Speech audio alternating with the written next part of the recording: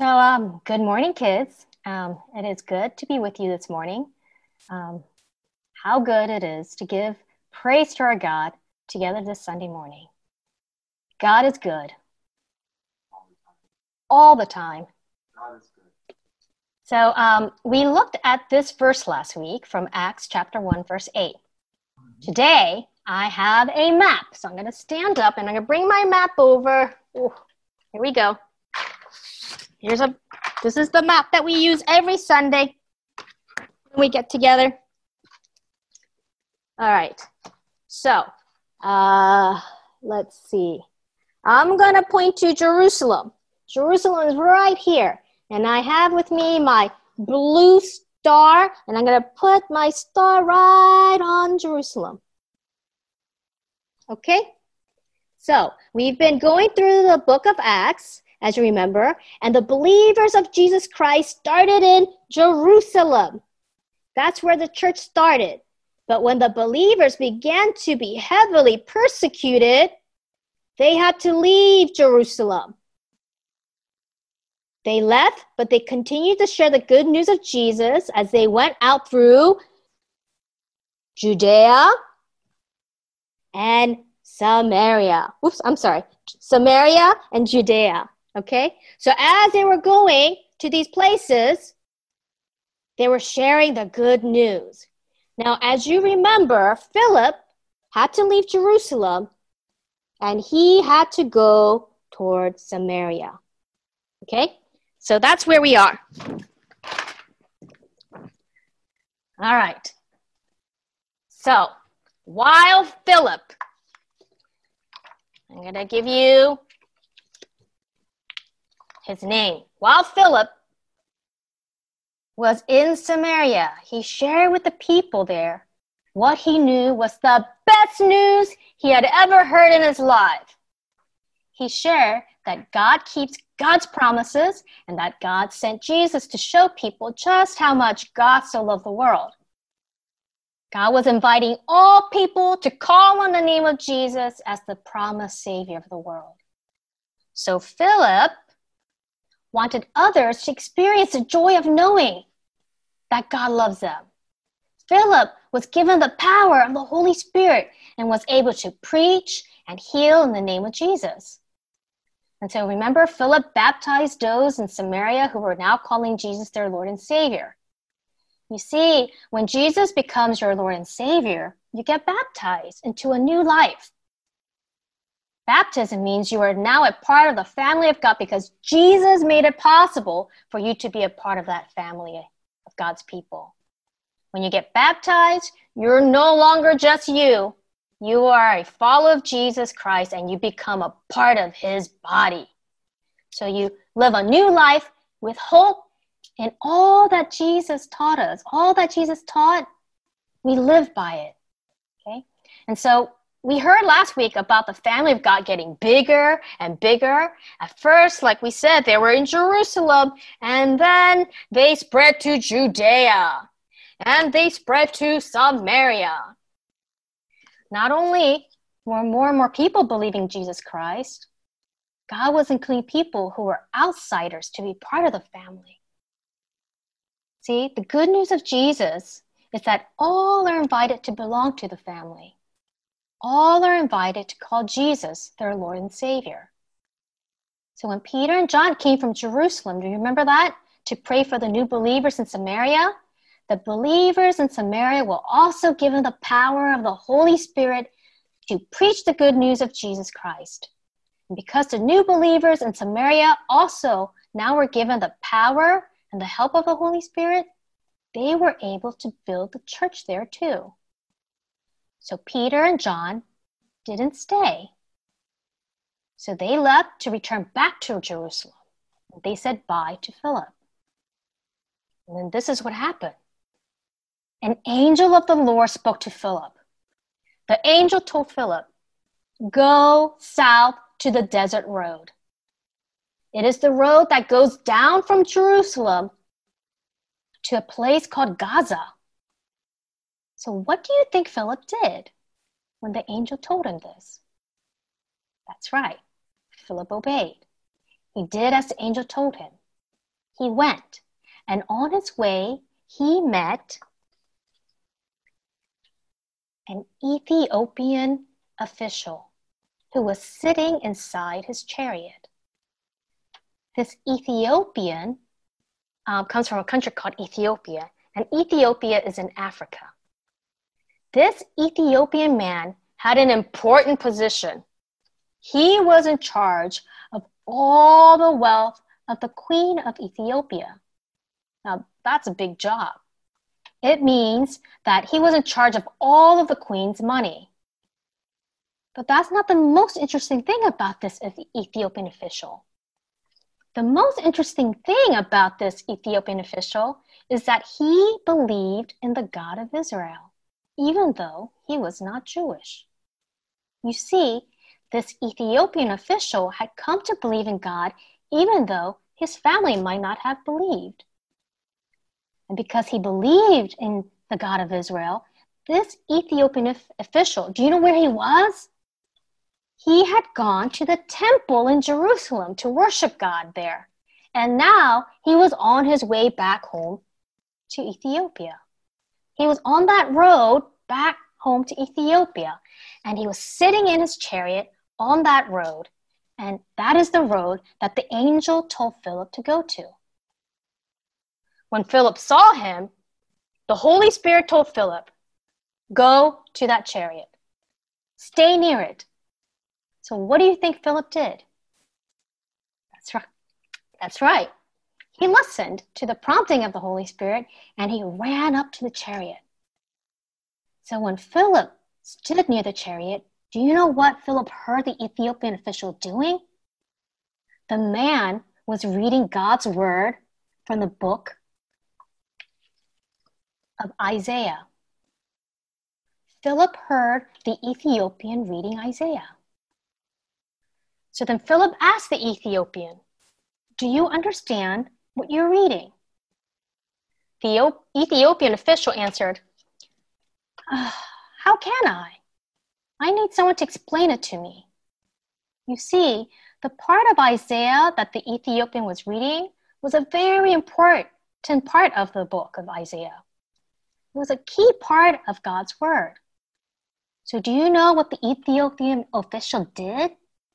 He invited Philip to come up into his chariot and sit with him. He invited Philip to help him figure out what the passage meant. Isn't that so awesome? The Ethiopian invited Philip to read God's word and to make sense of it with him. All of that really tells us how much the Ethiopian wanted to understand God's word. You see, listen carefully. This is very important. The part of the book of Isaiah that the Ethiopian official was reading was a story about a man. In the story in Isaiah, there is a man who is a servant.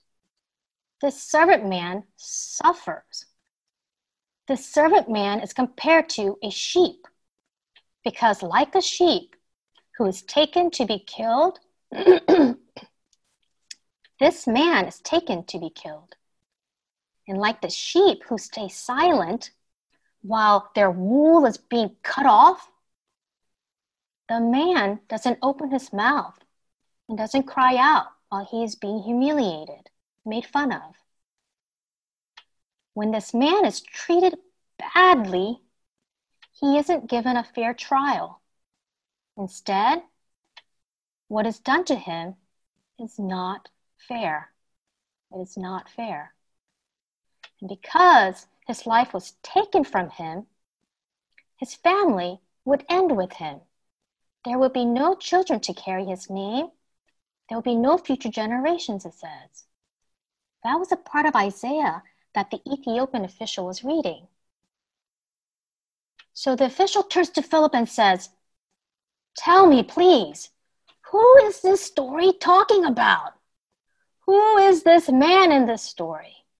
Is the man in the story the prophet Isaiah?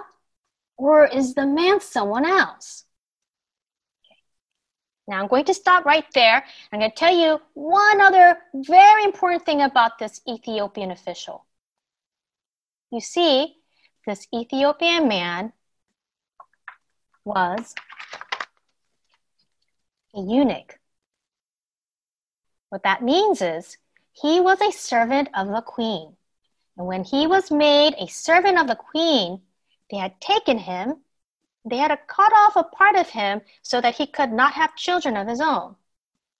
So you can imagine, right, why the Ethiopian must have wanted to understand this passage in the book of Isaiah. In the book of Isaiah, a promise is made about a servant who will come and suffer and be humiliated for the sins of the people. The servant would take the sins of the world on himself and die for the sins of the people. I think maybe the Ethiopian official understood what it was like to be a servant. I think the Ethiopian understood what it was like to not have the hope of having a family of his own. I bet the Ethiopian official desperately wanted the prophecy in Isaiah to be true, that there would be a promised Savior who would understand the sadness maybe he experienced in his own life, that the Savior would come and save the world. So the Ethiopian wants to understand who this suffering servant who will save the people will be. So he invites Philip to read with him, and he asks Philip, who is this man in the story found in Isaiah? And then Philip began to explain and share with the Ethiopian official the good news of Jesus. Philip explains that as Isaiah is talking about Jesus. You see, Jesus was taken like a sheep to be killed. Jesus was not treated fairly. Jesus had died for the sins of others. This Jesus was the Son of God who had come to save. But not only that, this Jesus thought, though he was dead, he rose from the grave. This Jesus, who did not have children of his own, this Jesus made it possible that even the Ethiopian eunuch would have hope for a future, a family, generations to come after him. You see, the family of God was his family. That even though he had no children, because of Jesus, his life did not end when he died. And as Philip shared all this with the Ethiopian official, as they were in the chariot traveling along the road, they came to some water. And the official said, "Look, here's water. What can stop me from being baptized?" You see, the Ethiopian was right. Nothing could stop him from being baptized. Though he was not Jewish, Jesus was inviting him to be a part of his family. So the Ethiopian official gave orders to stop the chariot. Then both Philip and the official went down into the water. Right there and then, Philip baptized him. When they came up out of the water, the Spirit of the Lord suddenly took Philip away. And the official did not see Philip again. Now I know that in this picture, you only see Philip and the Ethiopian. But who else do you suppose was there with them? That's right, God.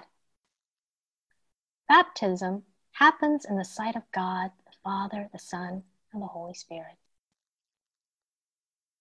And so, Acts tells us that even though the Ethiopian never saw Philip again, guess what? The Ethiopian official went on his way full of joy. Can you imagine what he must have done when he went back home to Ethiopia?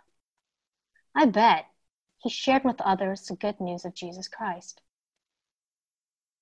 Now that he too had the power of the Holy Spirit, I bet he too was bold and wanted to share the joy he felt with others. I have a scarf that I want to show you. You know what? don't have it with me at this moment. I left it downstairs. I will bring it to you next week.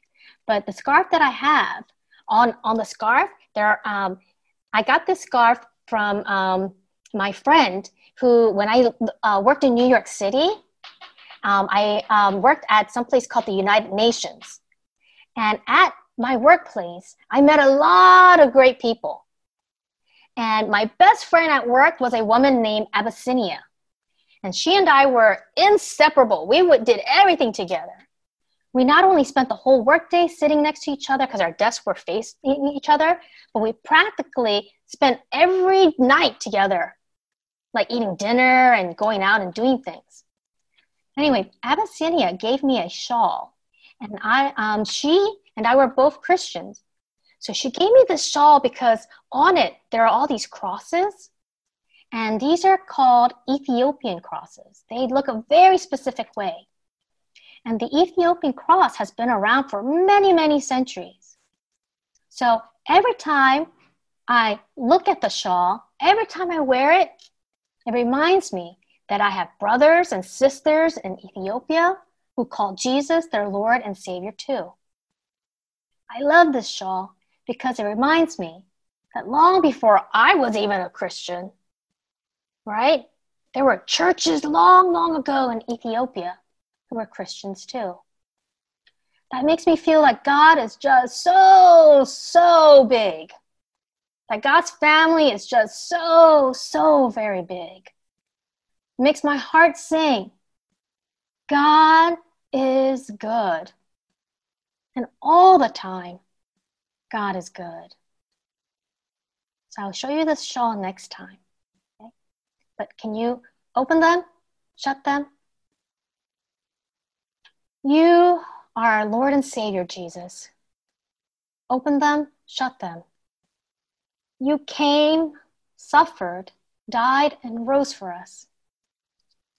Open them, shut them. Give your hands a clap. Open them, shut them, and fold them in your lap. Let's pray. God, how can we thank you enough for loving us so much? We sit back and marvel at how this world is yours and how you have called us to know you. This week, help us to see that you are so big. Help us to see that Jesus is Lord and that he came to save the whole world. Help us to see that you show yourself to all people and call all people to be your sons and daughters. Help us to know that we have brothers and sisters all over the world and that we are not alone. There are so many who call Jesus as their Lord and Savior. God, help us to see how big your church is. Make our eyes see. Help us to see always your big family. We pray this in the name of the Father, the Son, and the Holy Spirit. Amen.